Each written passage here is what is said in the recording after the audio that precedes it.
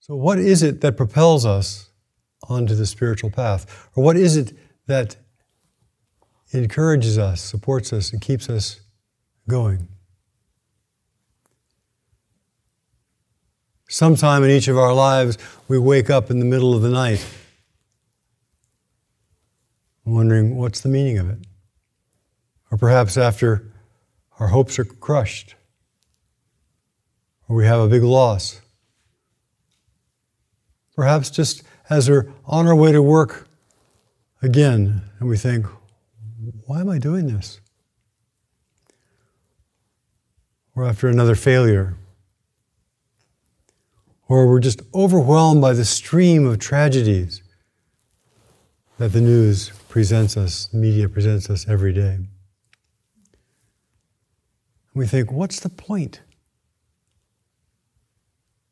And perhaps all of the joy and the enthusiasm and the passion dries up, and we feel barren, empty.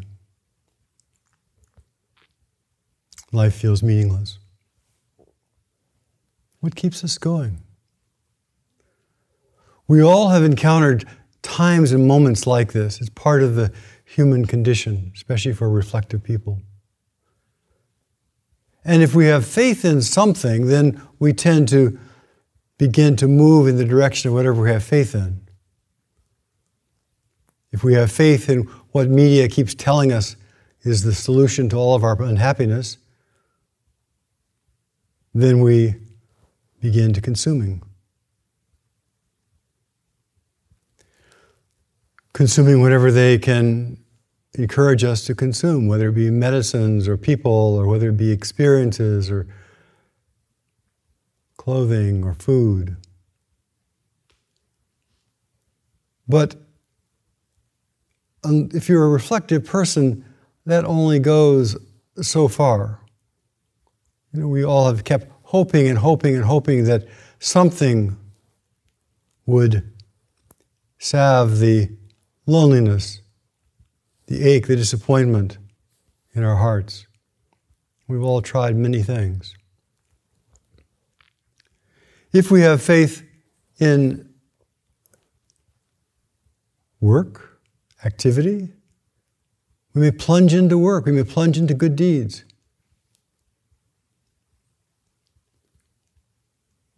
To fill the void, to fill the loneliness, to fill the sense of lack in our hearts. We become very busy. Or if we don't have faith in anything, we may fall into a void of depression and despair, hopelessness.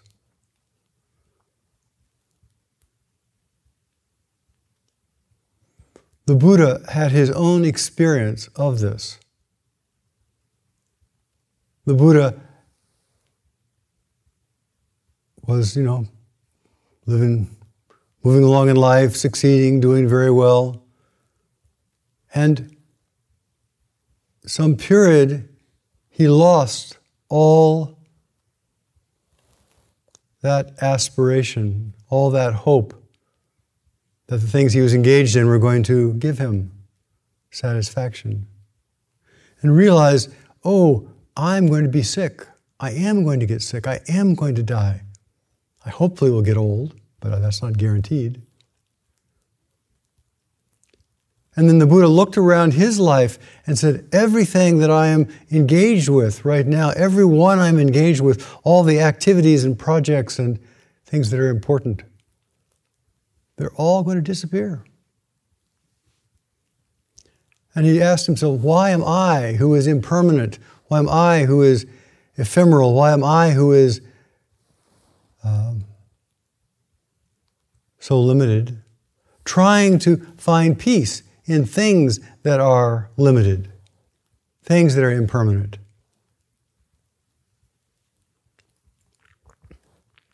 And the Buddha said, what if I turn my mind to look for that which is unborn, undying, always reliable? And in turning his mind toward what is already always reliable and what is unborn and what is undying, the spiritual path commenced.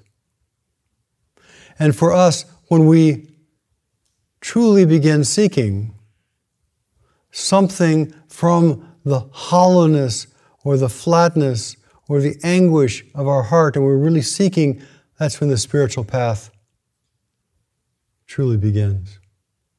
That's what fuels and empowers the spiritual path.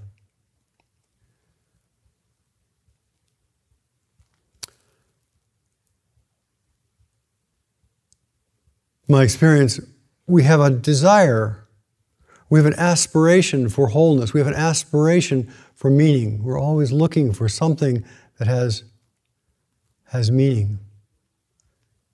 And in a way, the crazier the world gets and the more our own death or other people's death is imminent, the more important that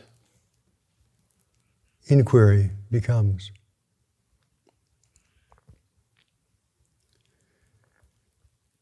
And all of us have been touched and inspired in some way by an exemplar, someone who has led a life that we admire, or by a ritual. We've been involved in a ritual or a service or a ceremony, and that touched something beyond us.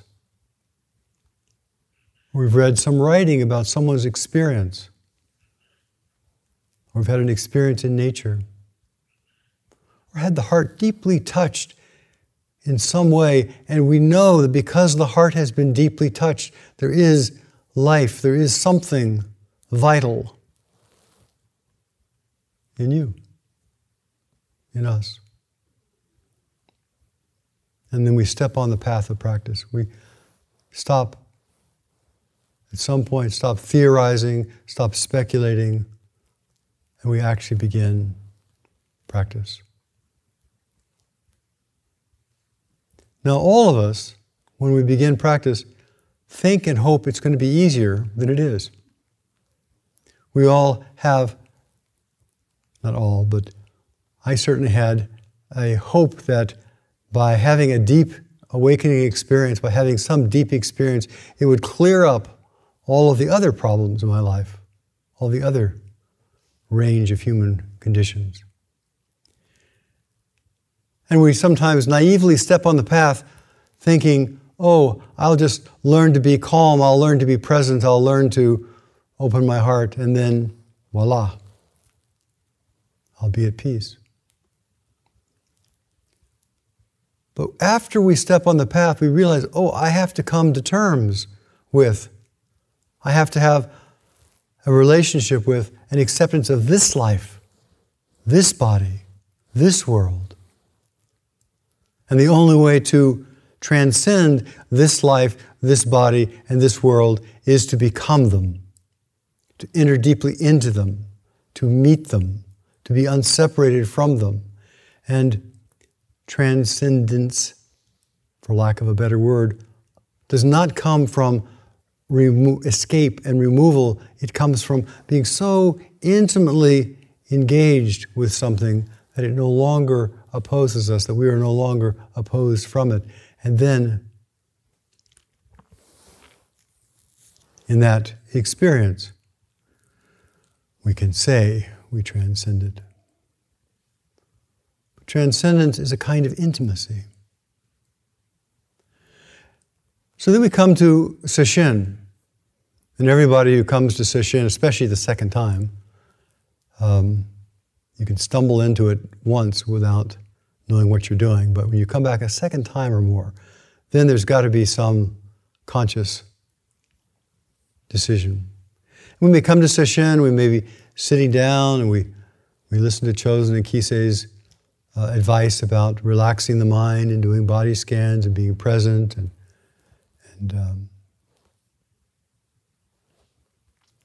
we actually may begin to relax the tension that's in our body, the tension of the past and the future, the tension of all the problems that we haven't solved in the past and all the problems that we're going to not solve in the future.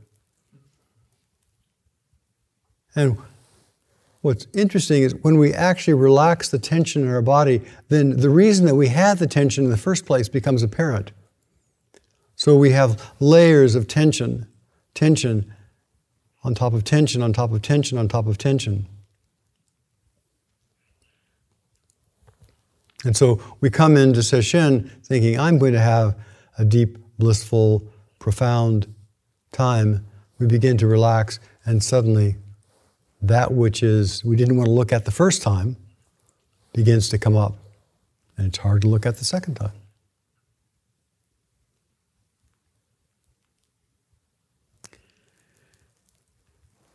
Now, when we are encountering the challenges of our lives, we have developed old thought patterns, old habits, old fixed beliefs, old habits of mind. And so as we begin to face that which is arising, that which reveals itself, that which makes itself known, our first reactive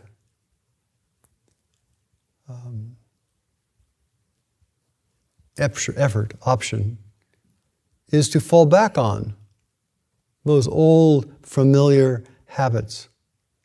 The old familiar habits of analysis or of avoidance or of criticism or of whatever it happens to be. And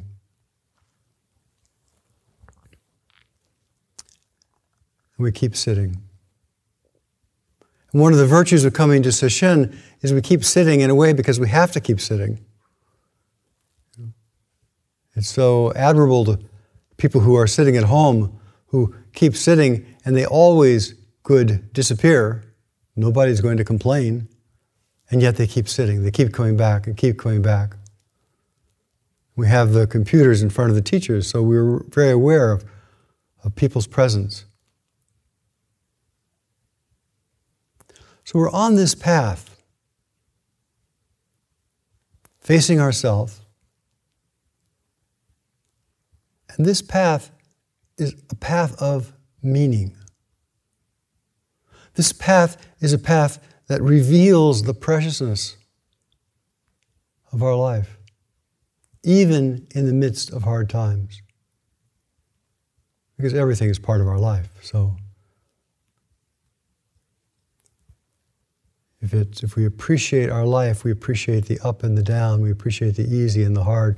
It's all part of the preciousness of this life. And as we practice, we begin cultivating faith. Not only in the power and efficacy of the path, but also in our own capacity to awaken. Tori Zenji, the great 18th century Zen master of Japan, says that the essential root, the essential fuel, the essential impetus for the path is faith.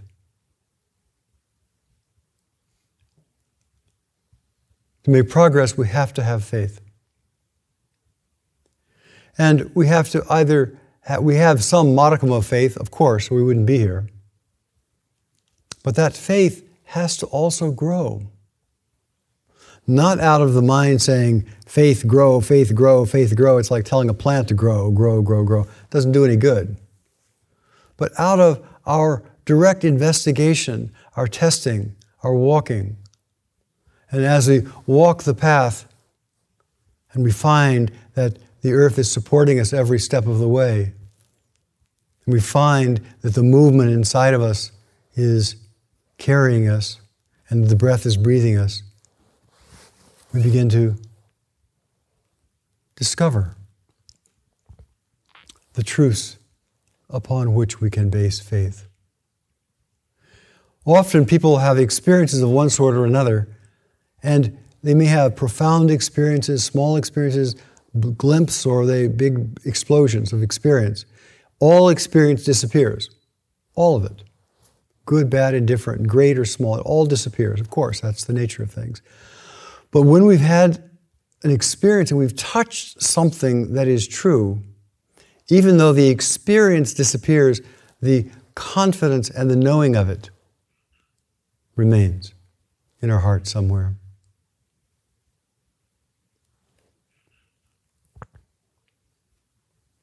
The first foundation of faith, Tori Zenji says, is to believe, to recognize, to acknowledge, to see that we and all beings are endowed with the heart nature of the Buddhas.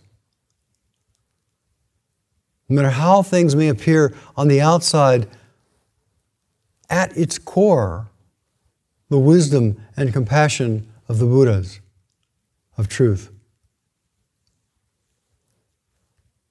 is functioning. And that means no matter how it looks. There's a wonderful sutra called the Non-Origin of Phenomena. And in it, the Buddha just basically says, you can't judge anybody. Any judgment you have is off. Because at the root, the heart of wisdom and compassion is functioning, no matter how it looks on the surface through our narrow mind. And this is very different than some religious traditions which say that at the root is an original sin, that we've made mistakes before we're even born. But in the Dharma, we say before we were even born, we were whole and complete.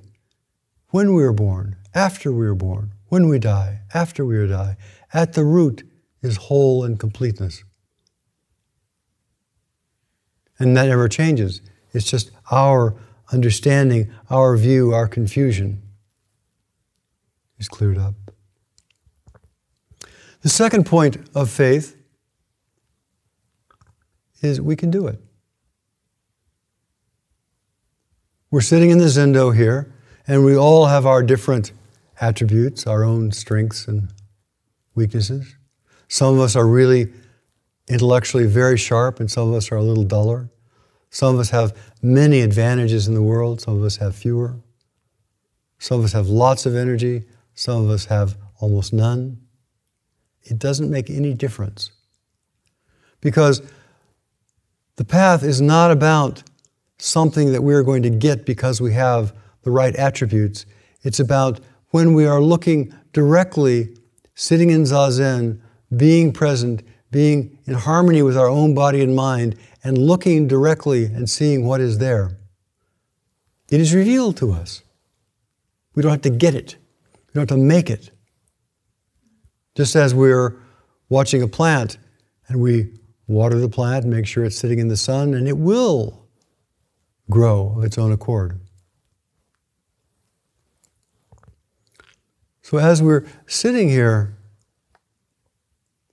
to have faith in your own capacity, to have faith that there's something happening, something moving, some mystery that's going on in your body, mind, life, way beyond our ken.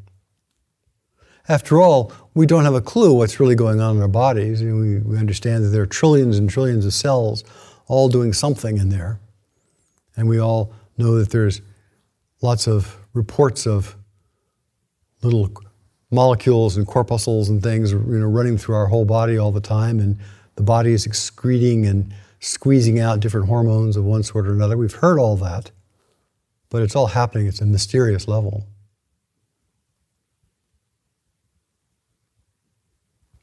We sit in mystery.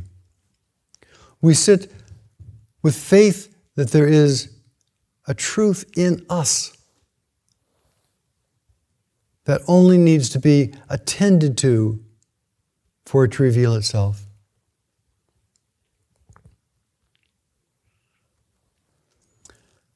And that as we're attending, we have to recognize that we're going to have lots of experiences. I mean, the whole human life is nothing but a lifetime of experiences. And depending upon our inquiry and our determination, depending upon our intention and our aspiration, those experiences are shaped in different ways. Each comes to teach us something. There is nothing we experience that is not part of the learning of this path, that is not part of the growth of this life. As is always the case, when we appreciate and have loving kindness and honor this life and this body right here, then we have to appreciate and honor everything that led up to it, because everything was a requisite for this culmination. And so as we're doing Zazen, as we're aligning body and mind with awareness, we add appreciation for the whole mysterious unfolding of this life. This frog, this floor.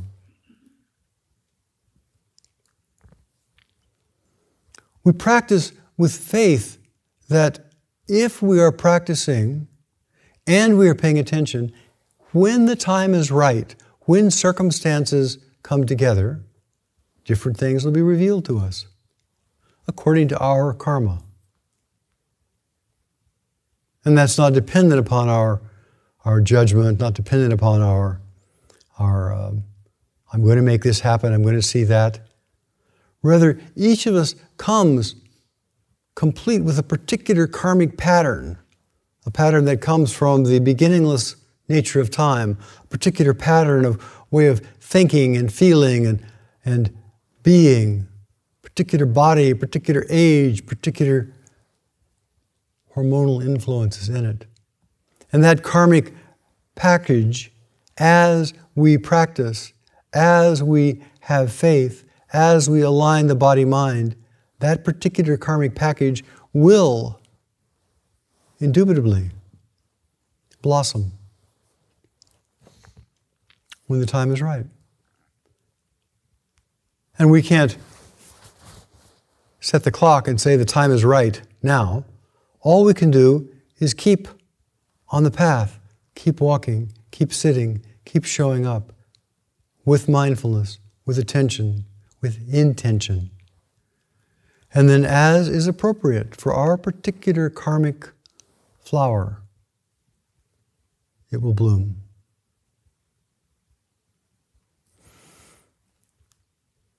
The next aspect of faith is we are not the best judge of our own progress. Whether we feel good or bad is irrelevant. It doesn't make any difference.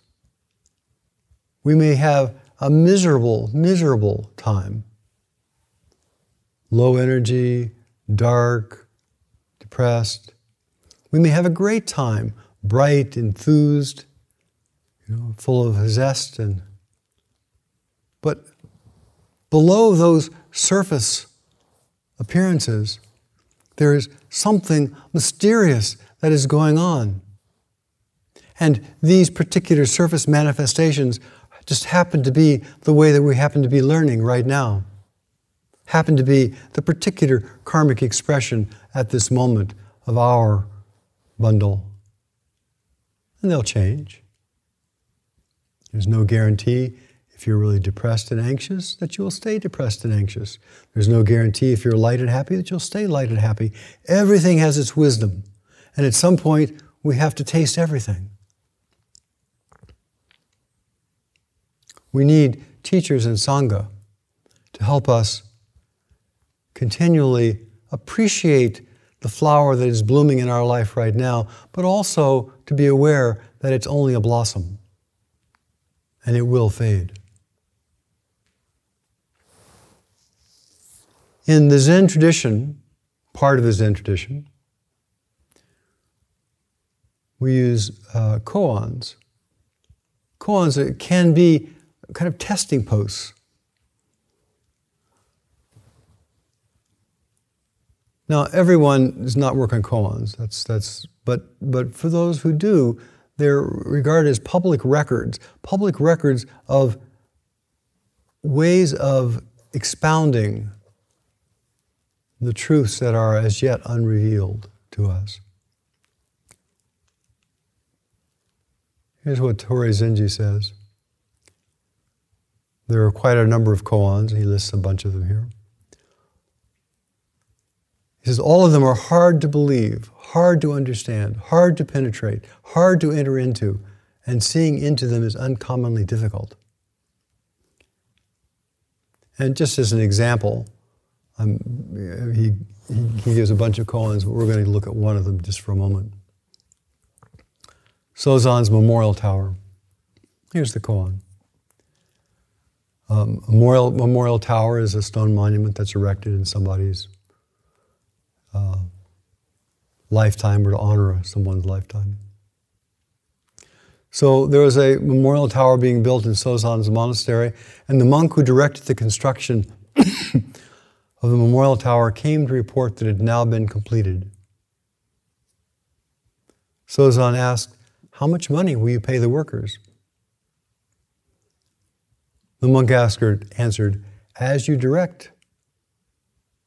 Master Sozan asked, "Is it better to give the workers 3 coins, or 2 coins, or 1 coin?" If you can give a good answer to this question, you have built my memorial tower. The monk was at a loss and could not answer. Tori Zenji says these are difficult, and they're pointing to something that is obvious. Once we have entered into the non-dual and done some work with it. Continues, later a student of Sozan's came to Master Rasan, who lived on the Dairyu Peak, and related this story to him. Rasan asked, "Has anybody been able to say anything?" The monk answered, "As yet, no one could." Rasan said, "Go back to Sozan and tell him for me, if you give 3 coins to the workers, you, Master, will not get a memorial tower in your lifetime. If you pay them 2 coins, both you and the workers will be of a single hand. And if you give them 1 coin, it would harm them so much that their eyebrows, beards, and whiskers will fall out." The monk went back to Sozan and gave the message. On hearing it, Sozan prostrated himself solemnly in the direction of the Dairyu Peak, where Rasan was, and said, "I had assumed there was nobody who could speak. But on Dairyu Peak is an old Buddha who emits light that reaches all the way even to this room." After having so praised him, he continues, "But this is a lotus blossoming in the middle of winter."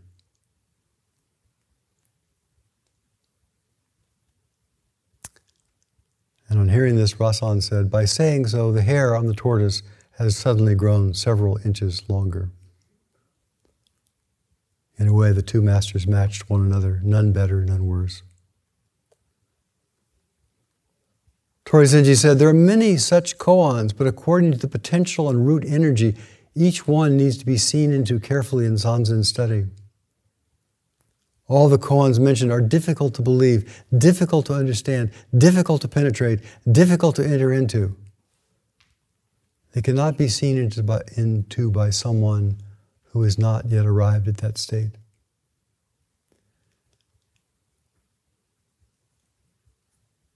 It is important to recognize that the path is rich and deep.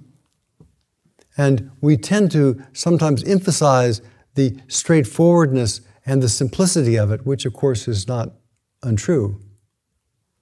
But the richness of the Dharma has to extend into the whole world.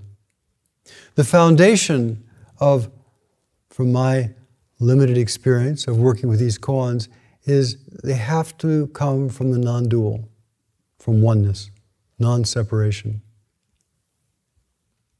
They can't come from the mind of separation, the mind that tries to figure them out. They have to come from a direct experience of the non-separate, from the inside out.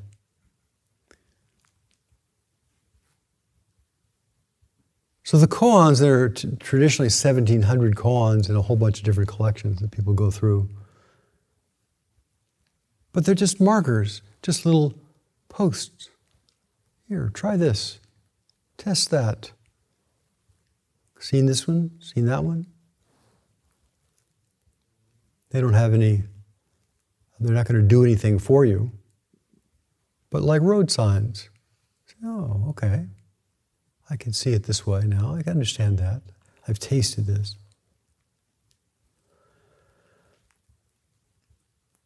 And in continuing to practice, whether we're practicing shikantaza, we're practicing silent illumination, we're practicing with koans, with watos, we're practicing investigation, we're practicing the rich texture of the Dharma, or we're practicing the simple clarity of the Dharma,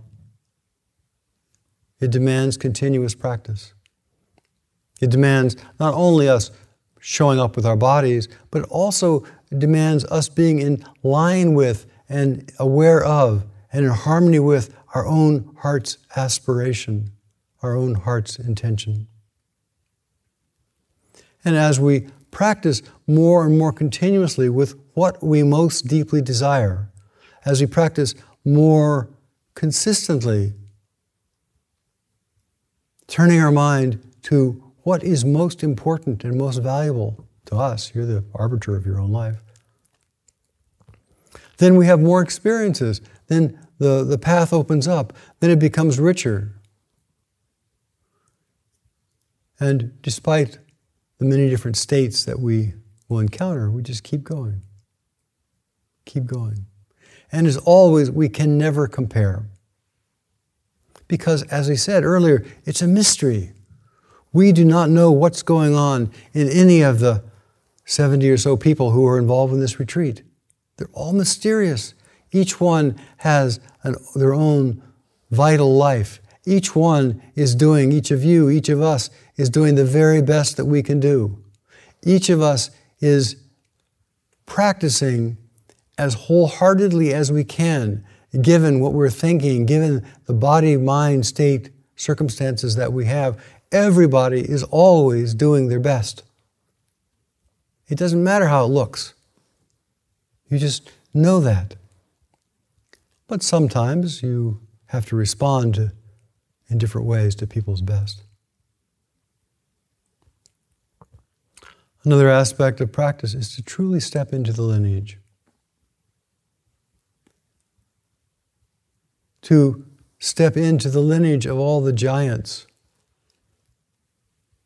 There are people in the Dharma who have devoted lifetimes, their whole lifetime, from a young age to a very late age. The Buddha himself from, 40 to 80. Practicing, looking into this, it's not just a simple thing. It becomes as rich as the people who are walking the path.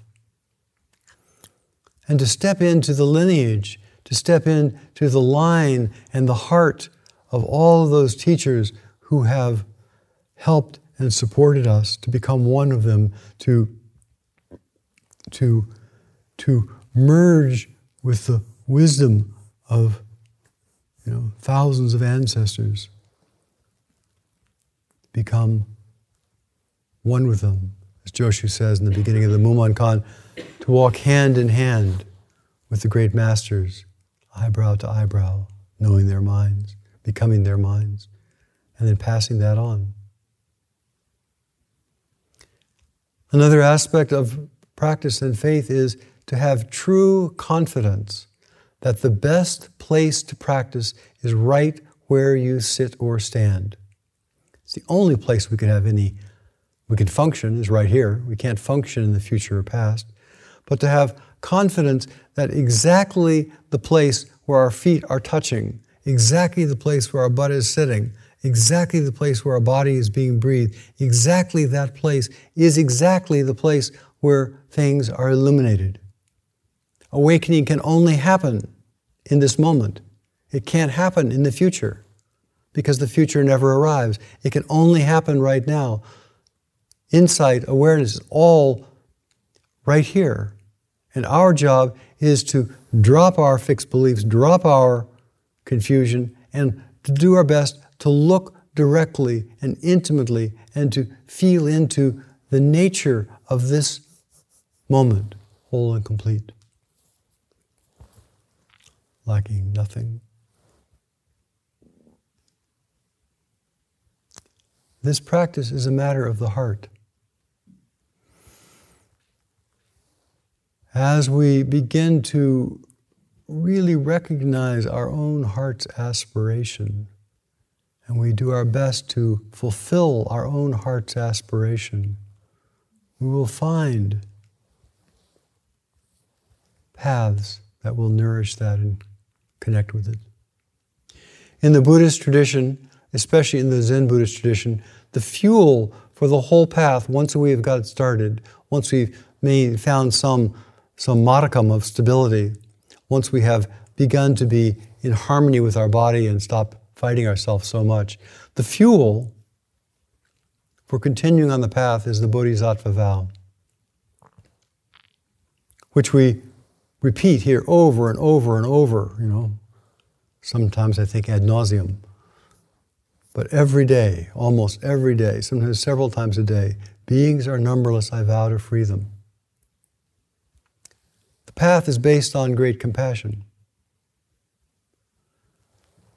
So how can we see beings are numberless? First off, we are not separate from anyone. And if we look carefully at our own experience, we find that our own experience, it even belongs to us, is touched by, is linked to, is merged with everything. Like the stream of food, the karmic stream that brings food to us is rich and intricate. This karmic stream that has led this body to be here is rich and intricate. In order for us to be sitting right here, 40,000 generations of men and women had to come together at exactly the right time for us to be here. The Vajrayana tradition says about this, they says, everyone has been our mother, our father, our brother, our cousin, our daughter, our son, probably our pet too, vice versa. That we are intimately connected to everyone, and because we're all connected, because everybody is a part of me, because everything I see, hear, smell, taste, and touch is my mind, seeing, hearing, smelling, tasting, touching. Because everything I know is my mind knowing, although it doesn't belong to me. There's no separation, and everyone is my life. And when we know, even have a glimpse of that, then we recognize the amount of distress and suffering that we have experienced in our own life, the amount of pain. Traditionally, we talk about there are 8 hardships of a human being. The hardships of being born and growing up as a child. The hardships of getting old. The hardships of being sick. The hardships of dying. The hardships of being around people we don't like. The hardships of losing people we do like. The hardships of that which we are cherish and are admiring and appreciative of disappearing. And just the insubstantiality, the unpredictability of all things, the 8 hardships of a human being. And when we recognize that we have experienced this and everybody we know has experienced this, then we rouse the Bodhisattva vow that says, I would like to be free.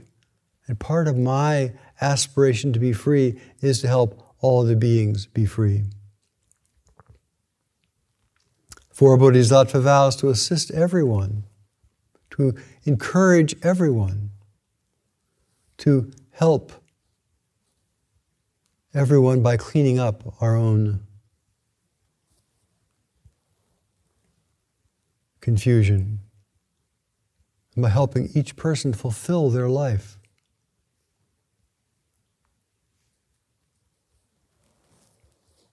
We learn in order to do that about skillful means, etc. The last little bit here. Anthony Bloom, who is the Metropolitan or the Archbishop of the Russian Orthodox Church in exile and after World War II, and then later he was head of the Russian Orthodox Church, I think in Britain, says this about his father. I remember a certain number of times, a certain number of my father's phrases. In fact, there were two things he said which impressed me and have stayed with me all of my life. One is about life. I remember he said to me after a holiday, "I worried about you." And I said, "Did you think I'd had an accident?" He said, "That would have meant nothing. Even if you'd been killed, I thought you had lost your integrity." Then on another occasion, he said to me, "Always remember that whether you are alive or dead does not matter. What matters is that what you live for and what you are prepared to die for." These things were the very background of my early education and show the sense of the life I got from him. To have integrity and to have value and to cherish the heart's aspiration, to cherish the heart's aspiration to be a benefit, to cherish the heart's aspiration to realize the nature of truth for the benefit of all beings, is part of the integrity of a person of practice. And integrity, of course, means, we follow the precepts of non-separation, the precepts of non-harming. We have the heart's aspiration. We know for ourselves. And this knowing for ourselves is the essence of Rohatsu Sesshin. To show up, to calm the mind, to look directly, to work on your particular koan and your breath or whatever practice that you're doing with the faith that that is the most appropriate practice that you can possibly have at this time, and not to be second guessing and thinking there's something better, something better, something better, something better. But to actually plunge into and to garner the fruit, the wisdom, the compassion, the kindness that is always found in this moment, in this life, in this place. Please have great confidence and great faith.